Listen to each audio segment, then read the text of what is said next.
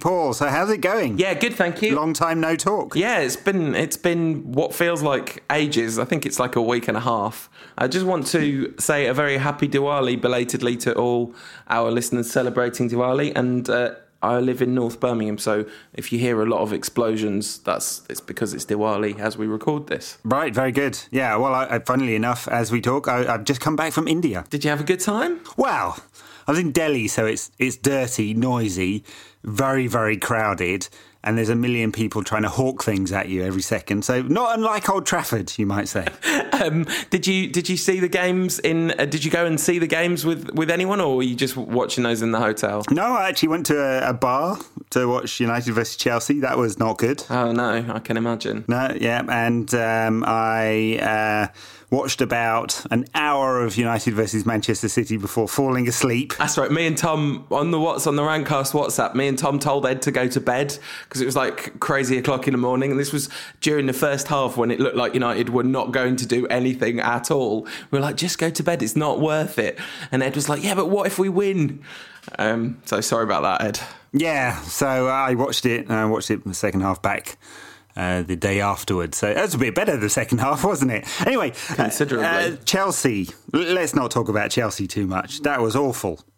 Proper, really, really bad. Yeah, I know, when we were like preparing the show beforehand, you were saying, it's 10 days ago, people don't need to kind of listen to us talk about that. But I just feel like I owe it to you, really, to give you, a platform to discuss Daley Blind's performance in that game, having advocated his case so strongly so many times. Yeah. Well, Blind was awful, but he's, really, really bad, right up there in the top 3 worst performances Blind has had for United. And there's been some bad ones. But... and there's a big but here, because I think he's saved just a little bit, because his partner in crime, Chris Smalling, whatever's worse than that, Smalling got to an 11 on badness for defending, because he was definitely culpable in every single goal. It's amazing. I'm not sure that you could say he was public enemy number 1 in any of those goals. Maybe his mistake is worse than any of the midfielders' mistake for the Conte goal. But at least public enemy number 2 in every single one of them. And, he's just in all the photos. It's brilliant. Somebody put it together. He's just in all the photos of the Chelsea players celebrating because he was just there but not there, wasn't he? Well, that's true. And that's exactly what he was doing for the goal after, 30 seconds or something. How that ball goes through 3 United players... I just don't know. It's criminal defending. And it was that was the performance all round, wasn't it? Just criminal, really, really poor defensively. That's one for the stats people. United had more possession and more shots and more corners than Chelsea in that game. Go figure. Well, actually... that's where stats are at their most they're most in need of interpretation, aren't they? Because teams that are behind generally have more possession, and we were behind from within 30 seconds. Why did David De Gea do what he did? What did he see? What did he think was about to happen? I understand absolutely nothing about his decision making there. Yeah, me neither. Very odd. I think Blind. I'd go Blint, De Gea, Smalling in order of culpability for that particular goal, because Blint switched off to let the player go past him. De Gea, I don't know what he was thinking, because he seemed to run to where the ball wasn't even there. And then Smalling just, instead of making sure that Blint definitely had his man, he kind of just assumed Blint had his man and then completely switched off. That's what it looked like to me anyway. Yeah, it's one of those games that you wonder whether this might have a long-term impact on Mourinho's thinking, right? So he didn't actually make too many changes for the League Cup game, did he? But you just wonder whether at the back of his mind he's now thinking about players he's thinking that he might ditch at some point. Because it was pretty catastrophic, in the same way that United losing to Leicester a couple of years ago was catastrophic on how Van Gaal was thinking. Would this be the same thing? Well, in January and the next summer, we find that some of the players who were particularly bad in that game at Chelsea will be out the door. Because this is the thing that Mourinho doesn't care about, bossing possession and controlling the game. And, as we know, he definitely cares a lot about defensive mistakes. And he will have looked at those stats and said, hey, we're in control for a lot of this. and defensive mistakes cost us. Yeah, no, absolutely. The one that I found almost the least forgivable was Chelsea's third goal. So when we were kind of getting really back into that game and we were on top and he'd brought Mata on and it made such a big difference and we looked like a team again. But then Mata and Valencia just combined to it wasn't a goal where we were caught on the break. They just combined to completely switch off and let Hazard free in the box. And that one just seemed like, oh my goodness, this was so avoidable. And we were still in that tie. For the first time in the game, really, we were in the tie at 2-0. I think really one of the massive ways of explaining that game and explaining our season as a whole is something which hasn't really been looked at enough, I don't think, and that is the collective psychology of United in the post-Ferguson era, because you have all these players wearing this shirt knowing they're letting it down, as it were, knowing they're not doing what is the kind of minimum expected of them and wanting so desperately to do it, having so much to prove. And yet there's a kind of collective fragile mentality. And Mourinho's got to address that, and he's got to address it in a more sophisticated way than just shouting at players he think is weak, and just isolating people and all that kind of stuff. He's got to be a bit cleverer than that, I think. Yeah, well, we'll see whether he is anymore, because when it all went a bit pear-shaped at Chelsea, he wasn't a bit cleverer than that. Anyway, that was a nightmare at Stamford Bridge. Then we move on to... Just before we move on that point, this is obviously not advocating for Mourinho to be sacked. I think unless he punches someone in the face, unless he punches Bobby Charlton in a touchline fracas, he should have 2 seasons at United minimum, because it would be ridiculous to act on, to not give him a proper chance to do work. Anyway,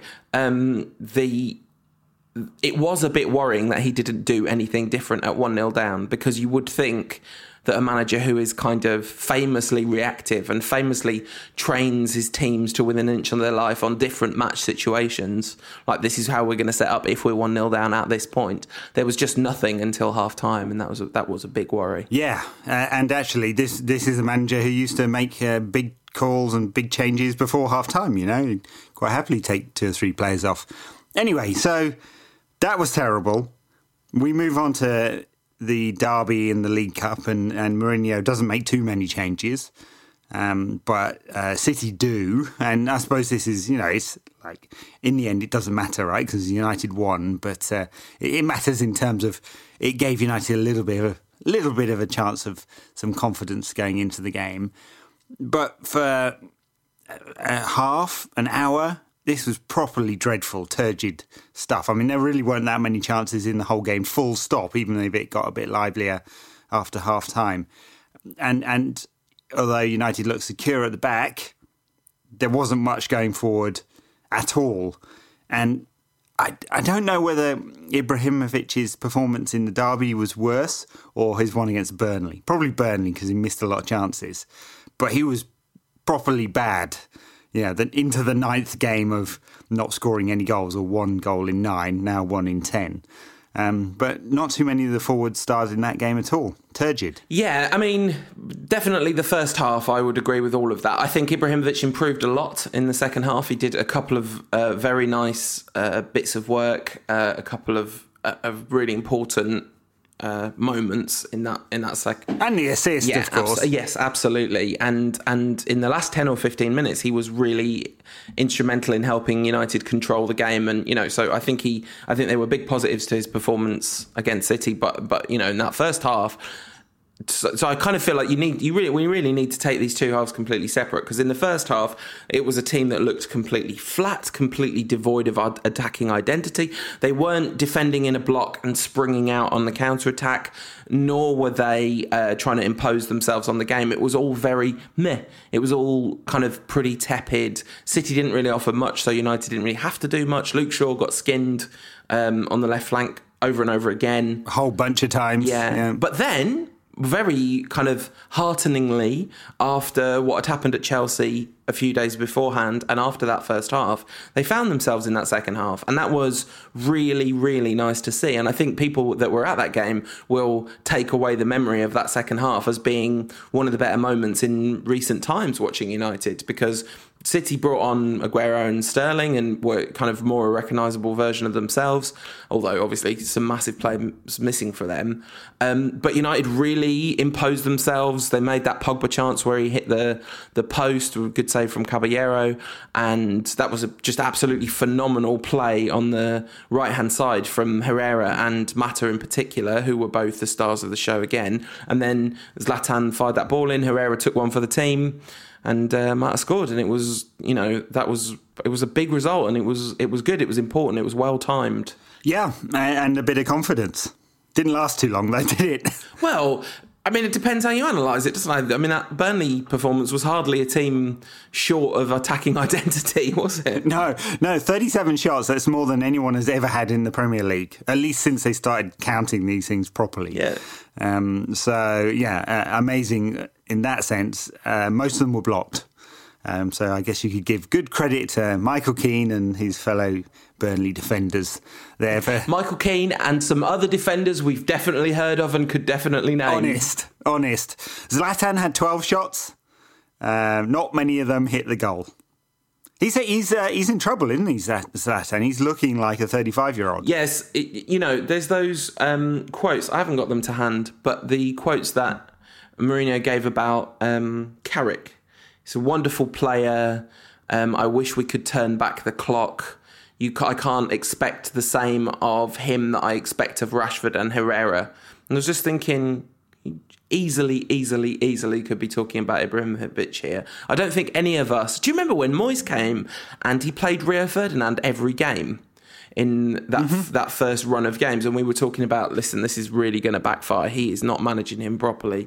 This is not how you use Rio Ferdinand. It felt like that it's feeling like that all over again. I don't understand why he isn't using Ibrahimovic in a cleverer way, because I don't think we're in a Rooney situation here. I don't think Ibrahimovic is gone. The first few weeks of the season show that there's more good moments per game than there ever have been from Rooney in recent times, even when he's playing badly. But he needs to be rotated in and out of that team. Yeah, I mean, he looked, especially against Burnley, he looked extremely leggy. Didn't he? Just slow. I mean, when Rooney came on, him and Ibrahimovic were having a race to see who's the slowest. Amazing stuff. But yeah, he's got to take some time out. I mean, it seems like he doesn't fully trust Rashford and Martial, either or both, to play up front. I mean, it's got to be it, because he's playing Ibrahimovic in the Premier League, Europa League, and the League Cup, which is pointless. And he's playing a lot of games as a result. But, he'd played more minutes in the Premier League than any other striker or something like that. Another one of those dumb... Played 900 minutes, plus injury time in every game. And Carrick's played 12 Premier League minutes. So, that kind of shows you they're obviously not being managed in the same way. It's and Ibrahimovic is a pretty remarkable physical specimen, and he can still do incredible things. And he very nearly scored an absolutely incredible goal yesterday. One of Tom Heaton's few good saves in among the many saves you'd expect him to make type saves that he made. Was that one from that bicycle kick? But that sitter he missed at the end.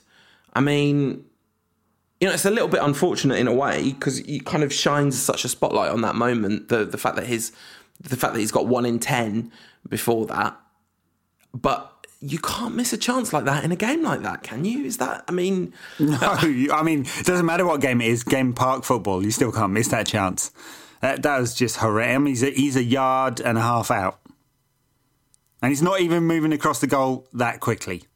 I don't know how he's missed that. That's his touch gone, his focus gone, something. Absolutely. I mean, people complain that he smiles after he misses chances, and that doesn't really upset me, because I think you've got to let a player like that manage his brain in his own way. It was a bit annoying when he was all jovial after the Chelsea game. That did make it feel all a bit like, this is just Ibrahimovic's farewell tour. But I don't know. I don't think he's not trying hard, and I don't think his movement is. he's very selective about his movement. He will absolutely stroll if he can stroll, but I don't think he's doing that because he's lazy or lacks desire. I think he's doing that to save energy for the moment. Yeah, but it means that he's just not putting them away in the moment. You know, United another stupid stat, United have missed more big chances as defined by Opta than any other team this season, 16 of them. Yeah, I looked up the definition of those big chances, and they are chances, one-on-ones or chances that a player would reasonably be expected to score. Or put it another way, the XG was 3.4 yesterday, which is kind of off the charts almost. That's a big number. It's a big XG number. And you know, let's talk about some of the we don't really do refereeing decisions very often on this show, but let's talk about some of those refereeing decisions, because I think the general consensus among the United fan base is that Clattenburg had a terrible game. What is it? What did you make of his performance? Well, I think United probably should have had 2 penalties and quite possibly could have had 3. And Herrera's got to be one of the most unlucky players to ever get sent off, ever. I mean, the first one, he's late, but he's trying to pull out, and he's trying to explain to the ref, I'm trying to pull out of that tackle, and he just barely touched the guy. And the second one, his studs are gone, and he's definitely not trying to make a tackle, and he's kind of fallen into the player. So I don't know whether Clattenburg's seen it and he's just being an arse and going, well, you touched him, so it's a yellow card offence, or he hasn't seen it and he's just guessing. Not sure. Either way, it's not good. So I think United were pretty hard done by, to be honest. And look, it's not like I think Clattenburg's bent. But I mean... and I guess Mourinho couldn't go to the press conference yesterday because he might have said something along those lines. I just think... I never particularly like this guy because he's one of those referees that does seem to like to be part of, the narrative of the game, doesn't he? And he made some big calls and got them wrong, I think. Yeah, that Herrera one, I do have some sympathy for him because I was watching it from the Bobby Charlton stand and I couldn't tell in real time whether it was a slip or a late tackle with his studs up that he kind of was trying to pull out of. But obviously the replay makes it incredibly clear that he barely touches him and it's, he puts his studs up because he's moving forward and it is in the act of trying to stop himself that his heels kind of go down and the top of his feet come up from the momentum of trying to stop himself and the slippery ground. And it kind of almost looked like a lunging challenge at first, but it obviously wasn't. And lots of people in the ground knew that it wasn't at the time. The one thing I wonder about it is, one of the things is you've got to be in control, haven't you? A reckless challenge can be a yellow card. So obviously, if you slip, you're not in control. I have no idea what how the interpretation of that would be, but it all felt very harsh. And the other thing that Nick, Man United Youth, pointed out to me after the game was it looked like it took a long time between Clattenburg raised the yellow card and the red card, almost as if he just went to book him as a kind of matter of course, and then he realises, oh no, wait a minute, I've already booked him. And he might not have done that if he'd been aware. Well, that's not very good refereeing, is it? Where's the consistency? Yeah, sure, but I wouldn't mind slipping into Clattenburg with my studs up. Darmian, was that a penalty? It kind of looked like it from one. I think so. Yeah, I think so. He's cut inside the player, and he's clearly caught him. The only thing is, was it inside the penalty area? Right. So it was right on the edge. He was definitely trying to buy it as well, though, Darmian, wasn't he? He was definitely kind of trying to put his leg in the place where it would make contact. So right, that's okay. Sure, but it means that it kind of looks like a dive sometimes when they do that. Hey, look, Gary Lineker would have scored -0 goals for England. What were the other ones that should have been handball? There should have been a pen. There was the handball where he turned in with his arms a little bit out. Yeah, that one and maybe that's harsh. not. Yeah. And of course Flanagan should have gone for what was a real handball late in the game. Right, I didn't see that. He'd done 2 bad fouls before that. He got a yellow card for one of them, where he clattered Herrera. Might clattered him for the first one as well, and then the handball that he almost certainly should have gone for over on the left-hand side of the Burnley defence. So, I mean, a few big calls from Glastonbury that didn't go United's way. And I'm not surprised. Mourinho is already facing a charge for saying that Anthony Taylor would have a difficult time officiating in the United-Liverpool game, which, given that there were a week's worth of papers saying he lived in Manchester, Altrincham, by the way, but, and therefore he was bent. I'm not quite sure what that meant. In which direction? Is he supposed to be a blue or a red? And I'm not exactly sure that Mourinho has actually insinuated that Anthony Taylor couldn't officiate neutrally.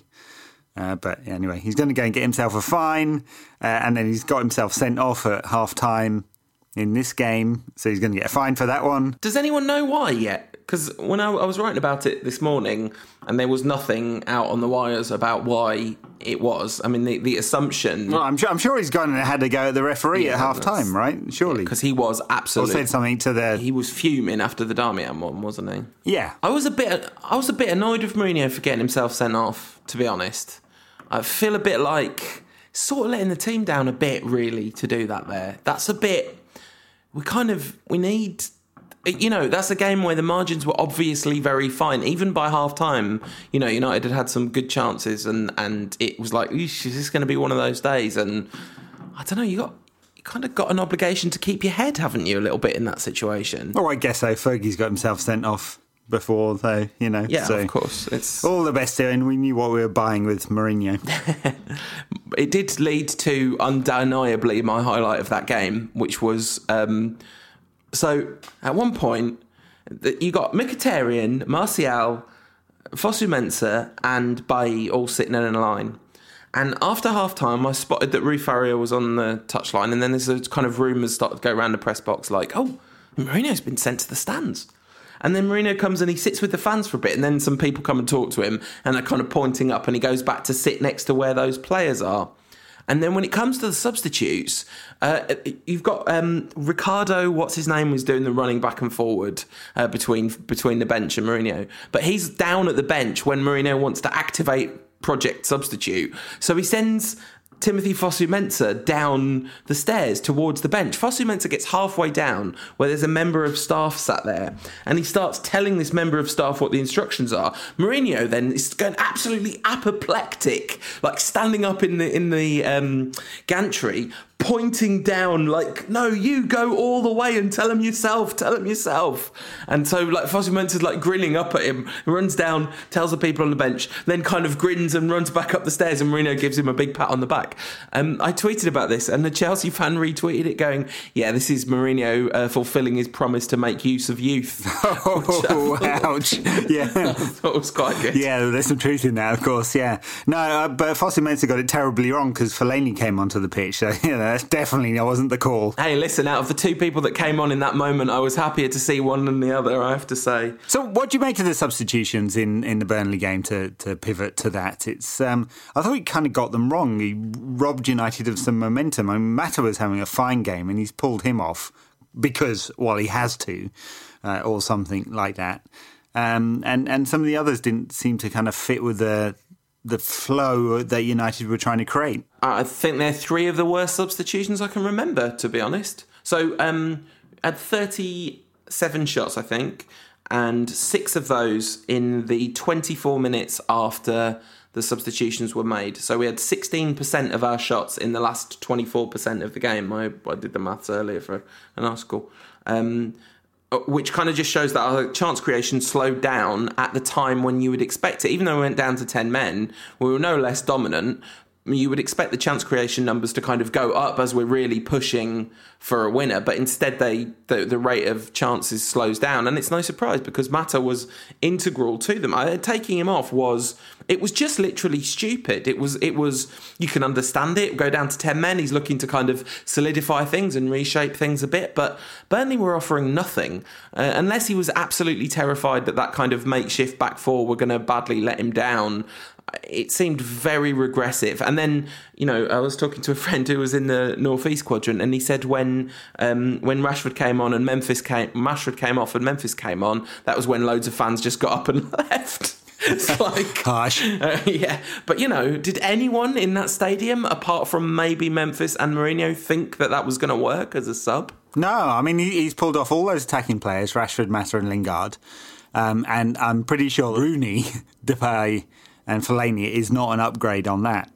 Of course, Rooney went into sort of a deeper midfield role and Pogba pushed forward, which he actually, gave Pogba was really pushing at the end, wasn't he? He was the one that really was seeking out victory. But yeah, I agree with you. I thought, the substitution didn't help United at all. It seemed to rob United of what momentum they had. And in the end, last few minutes, I wasn't, it wasn't even like in a game of 37 shots, it wasn't even as if you felt confident that they were going to snatch the last minute winner. A special mention at this point to Marcus Rocco's 90th minute 40-yard, 35-yard shot. Oh my God.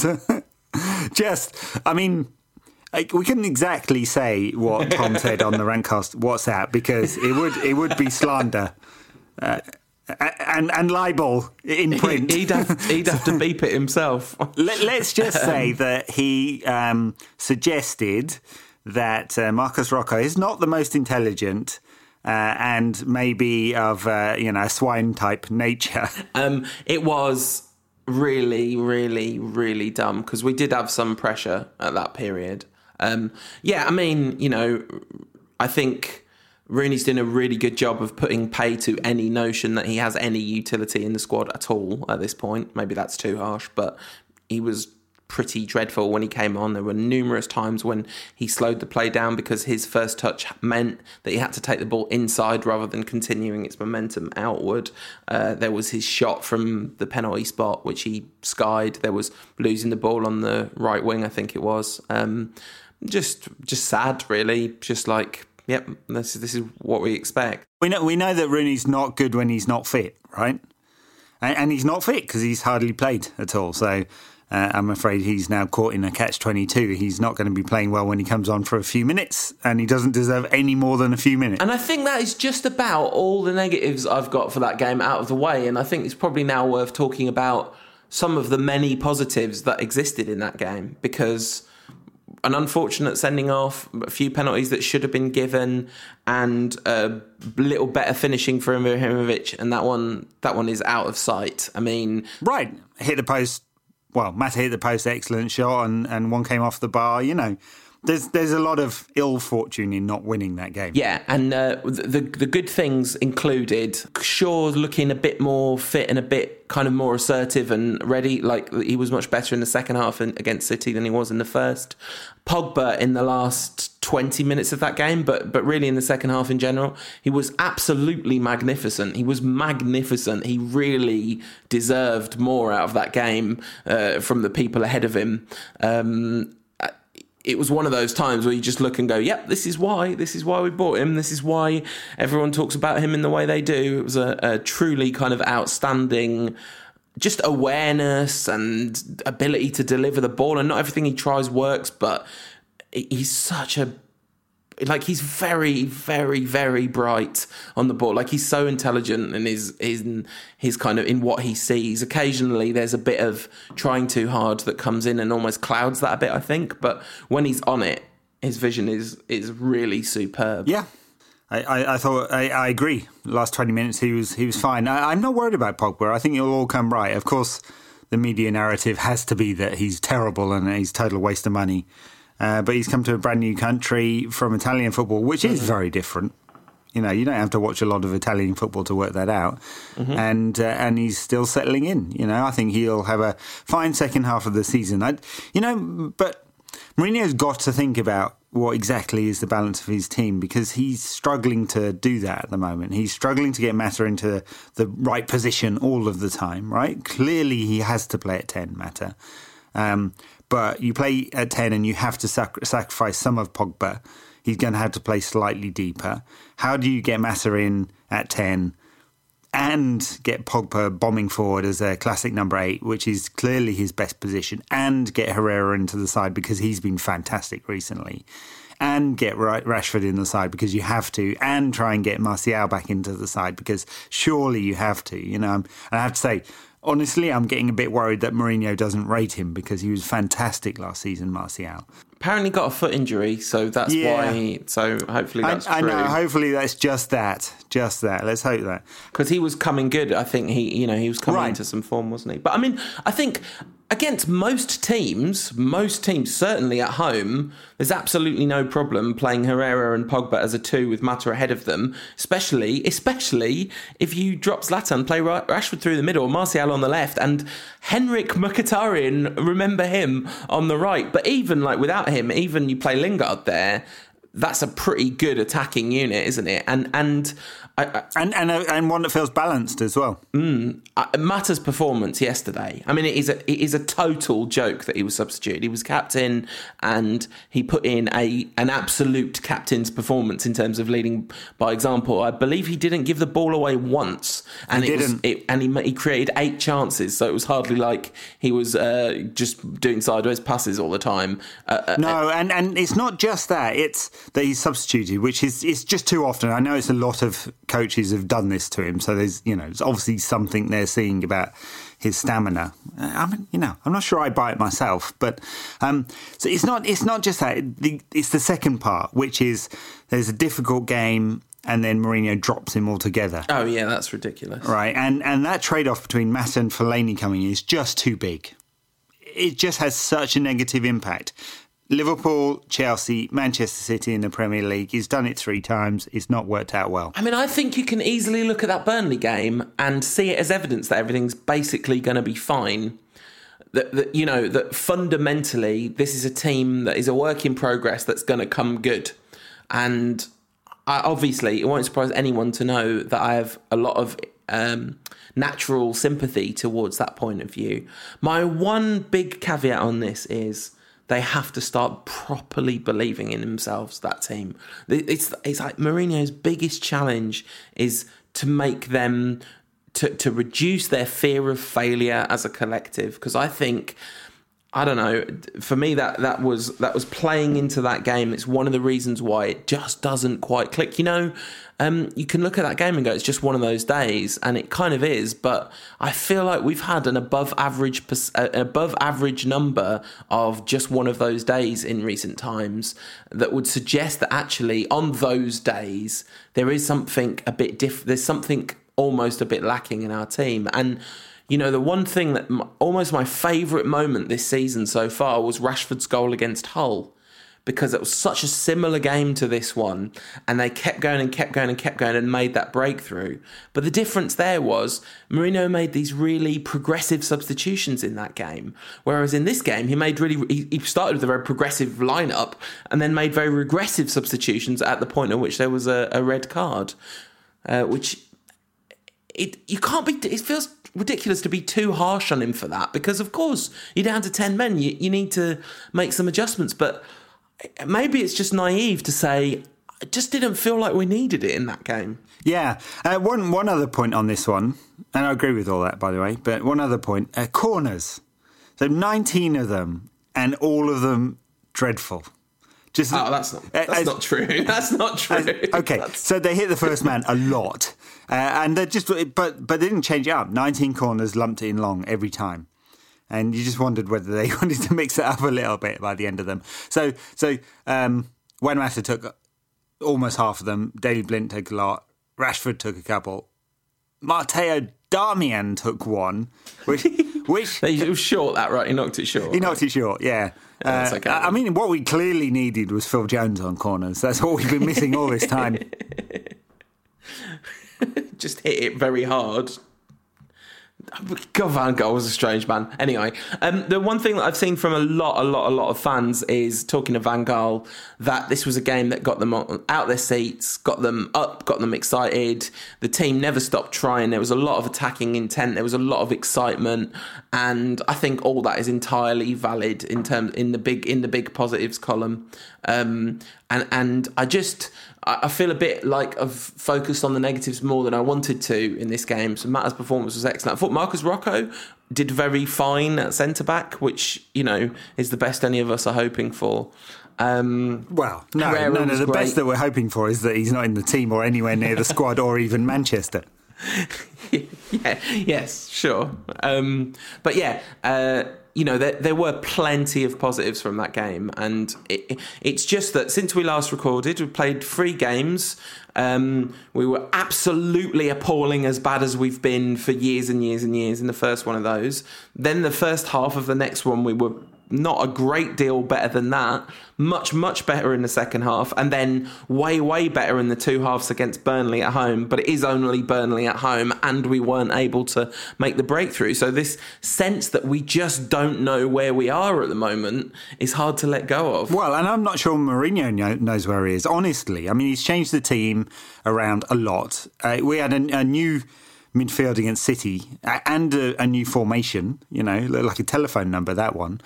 And he's had players in and out of the side. There's a whole bunch of players. I was looking at this. There's hardly any players that you'd say are both guaranteed starter and know where they're going to play. Valencia, De Gea, Ibrahimovic, and that's about it.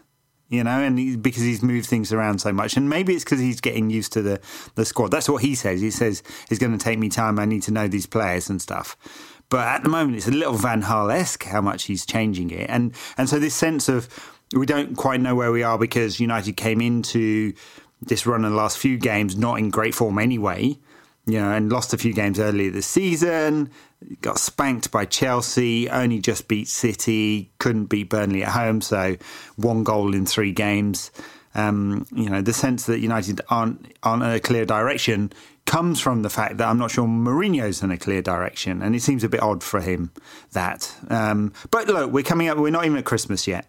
So it's not long into the season. He's had 10 Premier League games and a bunch of others. So, I guess there's plenty of time for him to get it right. But he's got to show he's getting it right at some point because United are, 8 points behind the leaders now? So you're starting to think, if it's like this at Christmas, there's no chance of making the title challenge. And because it's so compressed at the top, United are 5 points behind 4th. And that's really worrying. Yeah, and it's not like you look at the top of the league and naturally assume that those teams are going to pick up an average of fewer points than they've been picking up so far this season. Chelsea, Tottenham, City, Arsenal, Liverpool.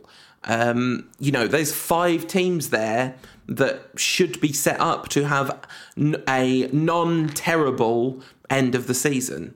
Second half of the season. So to start overtaking them, you're going to have a very, very good second half of the season. And it's certainly possible.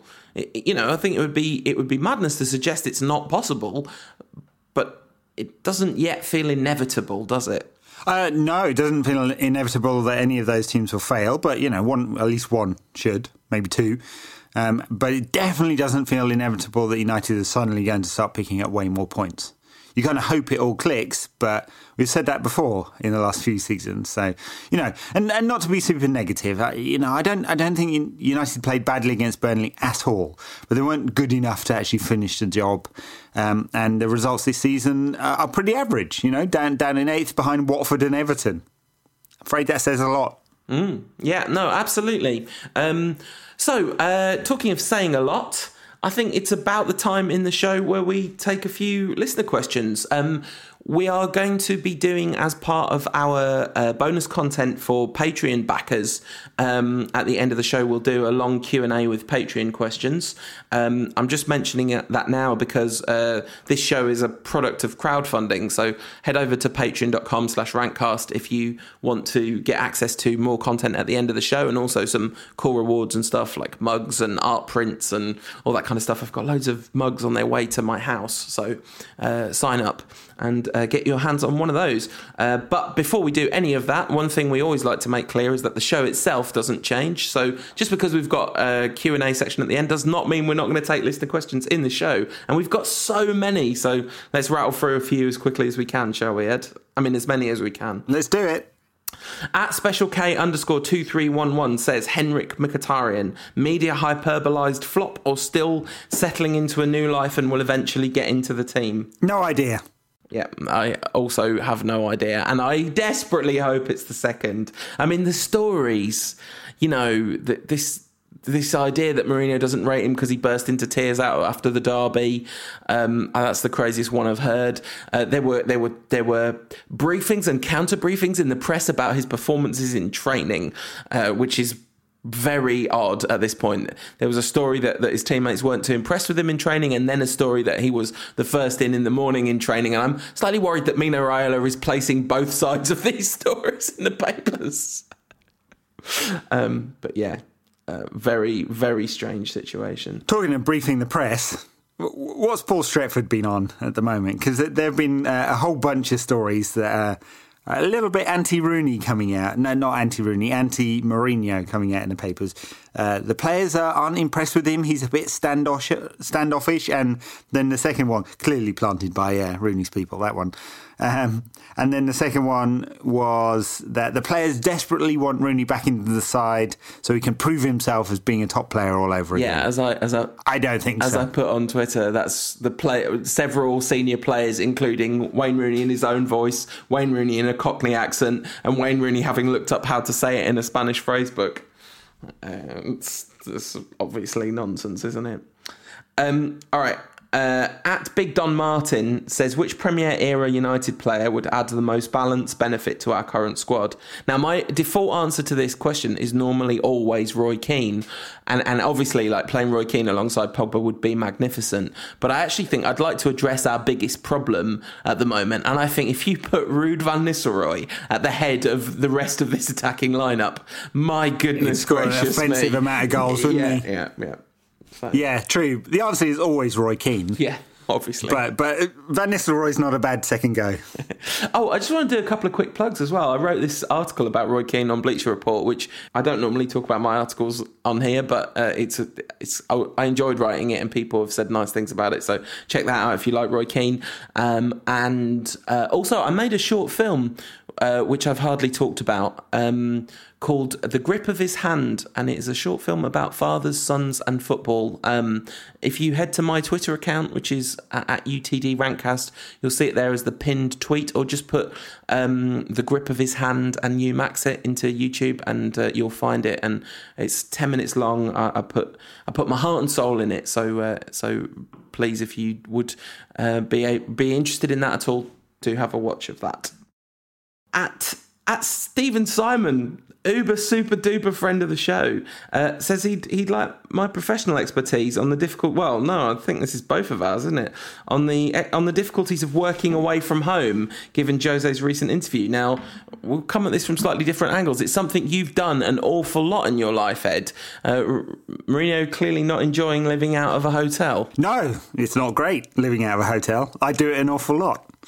Mourinho should get himself an apartment and not live in the Lowry anymore, because that's probably what's going on with him and Mkhitaryan, because they're both and Pogba.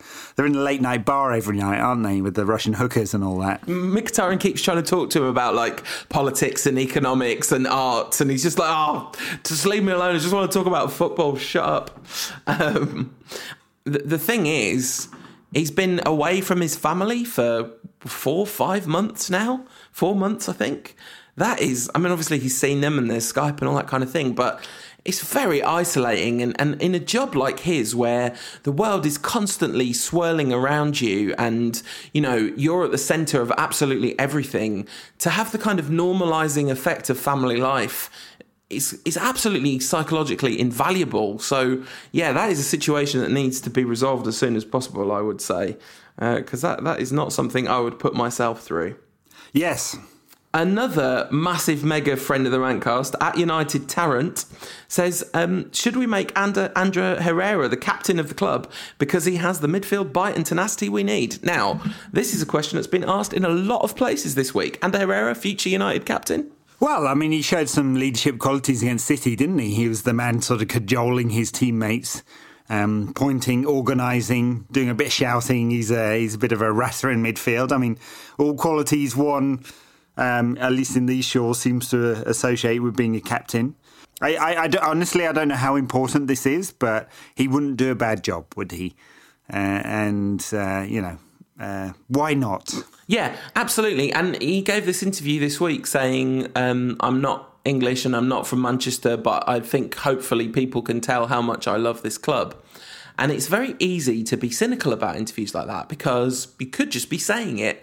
But I don't think he's just saying it. I think he's somebody that has got the bug in a big way, in that kind of Patrice Evra way, you know. Yeah. I mean, Rooney says stuff like that as well. Sponsored by Adidas. Does he, though? Does he really? Does Rooney really ever passionately decry his, like, deep, abiding love for Manchester United? When it's sponsored by Adidas. At Born_and_red says, only one explanation for not winning against Burnley. Fergie made a deal with the devil and now we're cursed. It's as good as explanation as any. Yeah, well, he has been sat with Sam Allardyce recently. Simon asked another question as well, which is how long we think it'll be until United win the league. He says he's worried it could be 4 or 5 years. Our friend Darren Richmond then said he thinks that's optimistic. Yeah, well, I don't know, because I have no real faith that United are going to get their transfer policy right. And it is really important when you're squad building, you know. The course of manager is really important, but so much of squad building is done in the market. And United are not showing any great record of that, are they? No, and, you know, it's... I've been thinking a lot about Liverpool. I've been thinking a lot about how much hay United fans made over the year of Liverpool saying it's our year. And at the beginning of this season, there's a lot of United fans with the kind of it's our year vibe. Understandable. Like, you're supposed to get excited at the beginning of the season. And I definitely thought that it was completely reasonable to suggest that United was set up in such a way as to undertake a serious title challenge this season. But you know, the longer you don't win it, the harder it gets. And I don't think that's just a cliche. I think it's true. I think you look at what's happened to us, let alone Liverpool, who completely collapsed off the face of the earth and have had 2 reasonable title challenges in the last 20 years, maybe 3. Look at what's happened to Arsenal. You know, they had a squad and a team that was winning or one of the top 2 season after season after season. And for 10 years, they've not been in the title picture in a realistic way. So life comes at you fast, doesn't it? It does. Well, that's because Wenger's a specialist in failure. At Joe Jones 6485 says, early days yet, but should we be worried about top 4? Yes. Yeah, absolutely. I mean, there's nothing in this team right now that tells you that United are an automatic top 4. Absolutely. At CPASCHALI, C plus Charlie? Chris, anyway. He says, am I alone in thinking Rashford's future lies on the left wing? Now, I think generally in life, whenever you ask the question, am I alone in thinking? The answer is almost always, no, you're not alone in thinking that. But I think you might be here. Yeah. I think you might be. I think definitely you might not be the his best only position. one. Definitely not. He's such a good centre-forward. He's so good at centre-forward. At Gary_1105, talking about the important issues, says, isn't it nice in these times of uncertainty around United's performances to have Patrice Evra to cheer us all up? One of the best Instagram accounts ever. He is made for the internet, or the internet is made for Patrice Evra. Dancing polar bear. No, polar bear? Panda bear. Panda bear, yeah. It's beautiful. And it was an anti-racism campaign as well. I think he might have tacked that on at the end because he wanted to be a dancing panda bear. But it's just brilliant, isn't it? He's a lovely man. He seems to be a lovely man. At Ali Hud 42 says, who's more of a prima donna, Cristiano Ronaldo or Mark Clattenburg? Well, I haven't seen Clattenburg in his underpants, like with the 6-pack. But I bet he's got mirrors in his house where he practices holding up a red card. I bet you anything that he does that. At _Taylor Ben says, similar to Klopp at Liverpool, it took a while to get results. Does that make it more annoying that Jose wasn't appointed last Christmas? Yeah, you kind of feel like Klopp's got his feet under the table a bit last season, and this is kind of happening now. Yeah, well, in retrospect, United gained nothing from having Van Gaal for a few months. I completely disagree with that, because I got to go to Wembley and watch them win the FA Cup. That's like absolutely brilliant. Like being at Wembley for the semi-final, Martial scoring that goal, it's one of the best things I've ever seen at a football match. So I think that was a big thing that we gained. Maybe not in terms of long-term structure, but in terms of short-term moment to moment, that was winning the FA Cup was massive. Although, apparently Mourinho doesn't consider it to be so, since the FA Cup wasn't in United's team photo this season. Yeah, right. Yeah, Henrik Mkhitaryan was, strangely. Oh, I'd love it if it happened, if he comes good. But anyway. At Sean Corris says, why do we not consider Martial as a number 9 anymore? Well, just simply because Mourinho's refusing to play him there, because the only person who plays at number 9 is Ibrahimovic. So we'll see. I mean, he was a very fine number 9 when he played at number 9. He really was. And I'm sure he'll get back there at some point. I mean, the symbolism of him losing that number, it's not just the number that he's lost, is it? It's the position too. Eve Amar, though, on the other hand, says, am I the only one that's infuriated with the media agenda against Mourinho? You're certainly not the only one. I've seen many people infuriated at that. For evidence, watch the Sunday supplement. He is a manager that very much divides media opinion. He gets huge column inches, and some people get fed up that he gets so much attention. But, yeah, he also gets a lot of criticism. A lot, yeah. Will he be getting criticism after United's next 2 games? So, I was thinking, I think we mentioned this on the pod, that United had a better November. I was just looking through the fixtures. It's not a better November at all. I mean, Fenerbahce away, which is, I know we thrashed them last time out, so it should be easy, but it's never that easy going that far, 4-hour flight and whatever. Swansea away. Then it's Arsenal, Feyenoord, West Ham and West Ham. That's, it's not as if that's a gimme November. No, not at all. No. I mean, it's easier than October. That's the thing. Right. And October was absolutely brutal. One thing I'd say about November is a lot of home games. But not the next 2. No. And 2 on the road. Yeah, absolutely. And we have been better at home, apart from City, the first one. But yeah, Fenerbahce away, all reasonable analysis of this game says that Manchester United are better than Fenerbahce. They will have had, a reasonable chunk, a normal chunk of rest and recovery time after Saturday afternoon's game, even slightly long, you could say, because it's Saturday to Thursday. But we haven't won away from home in Europe since the 26th of August 2015.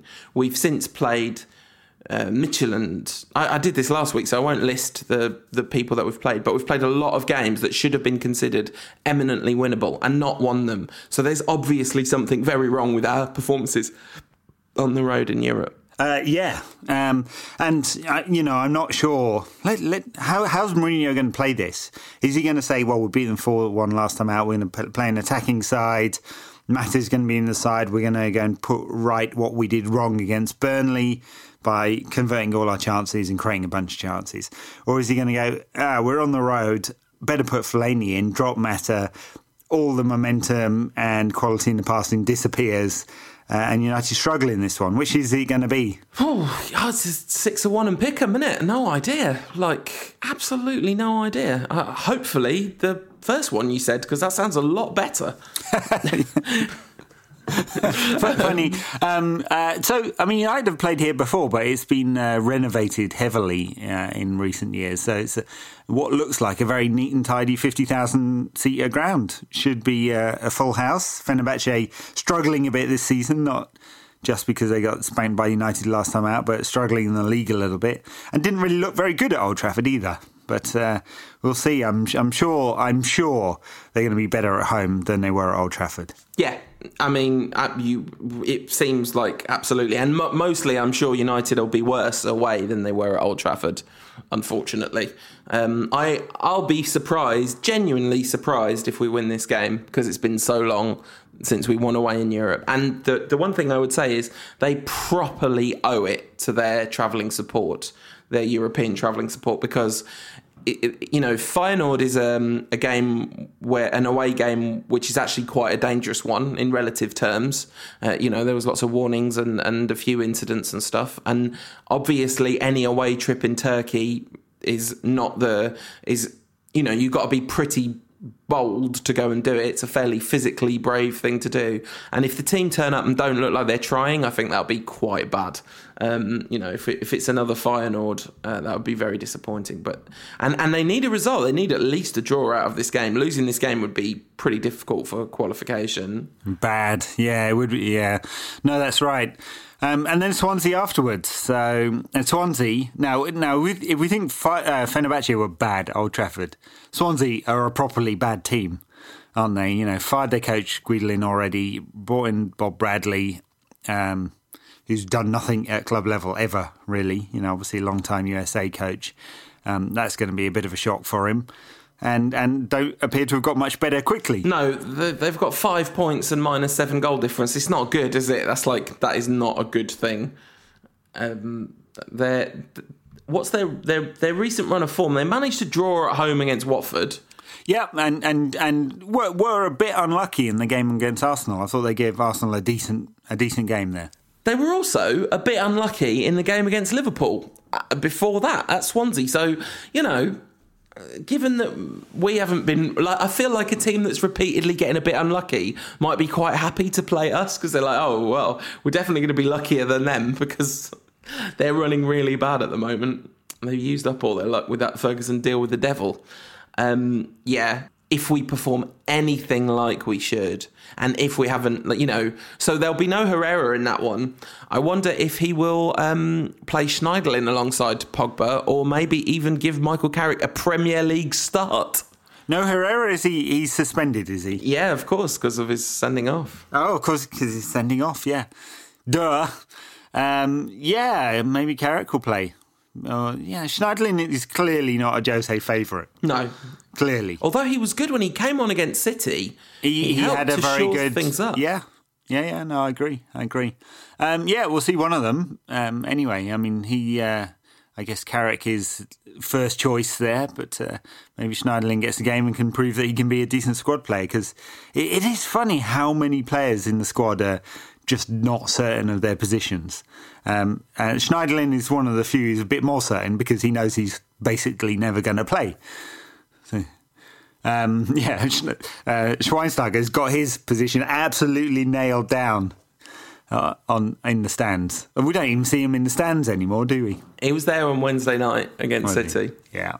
I said I described him as being on Walking in the Forest leave, because there's just loads of pictures of it on his social media of him in a black coat walking in like autumnal forest scenes. I'm like, yeah, you are definitely looking pensive. Yeah, I'm sad. He was in some sort of ornate dining room thing today. Apparently he's been banned from even playing for the under-23s. Can only train. He's got to have a case for constructive dismissal here, right? Yeah, probably. Yeah. It would just help everyone out if they found him a club in the winter. It's just the compensation package for his next 2 years on his contract, or 18 months or whatever is left. That is the problem. Yeah. I don't know. You just pay that money quickly or slowly, right? You're paying it either way. Very true. Yeah, so what's your prediction for these two games, Fenerbahce and Swansea? Oh, dear. I'm going to tell you the results that I actually think are going to happen, even though I don't really want to say either of them. I think we're going to draw both of these games. That's what I think is going to happen. I think we're going to... You know what? If that happens, that's proper pressure on United, or Mourinho. Yeah, absolutely. But then, then we'll smash Arsenal 6-0 at home on the 19th after the international break. Or 16th. Anyway, 1-1 against Fenerbahce. And... No, 1-0 to us against Swansea. Come on, we've got to beat Swansea. Oh, you bottled it. I did. Yeah, I bottled it. I couldn't predict 2 draws. So I think United will draw away, just because I think Mourinho will go a bit conservative, which is a mistake. I tell you what, though, he's got to play Herrera. He's got to play Herrera because Herrera's not going to play on Sunday, which might kind of speak. But he's going to play Fellaini alongside him. I forgot when I was thinking about midfield options. I forgot about Fellaini. Oh, you've ruined my evening now, Ed. That's who's going to play against Swansea. All right, I am going to predict a draw. 2-1 all draws. There you go. Wow. So I'm going to predict a draw at Fenerbahce and a United win at Swansea. Let's call it 2-1. All right. Well, thank you very much for listening, everyone. I feel like that was a bit glummer than I expected the podcast to be, but I don't feel generally glum about the overall trajectory of Mourinho's United. Just the kind of short medium term trajectory is a bit wobbly, but I think he'll get there. And if you want to get in touch with us, you can hit us up on Twitter. I'm at UTD Rantcast. Ed is at United Rant. We're on Facebook sort of as well. And if you want a bit more of the show, patreon.com/rankcast to sign up there and get access to the bonus content. This week we're going to be talking about some of our favourite cities, and then there's going to be a long Q&A from Patreon backers. And I've had some lovely feedback from people that have listened that said that's become their favourite bit of the show. So there you go. That's a bit of an ad for our Patreon bonus content, which, if you are a backer, is coming up right about now.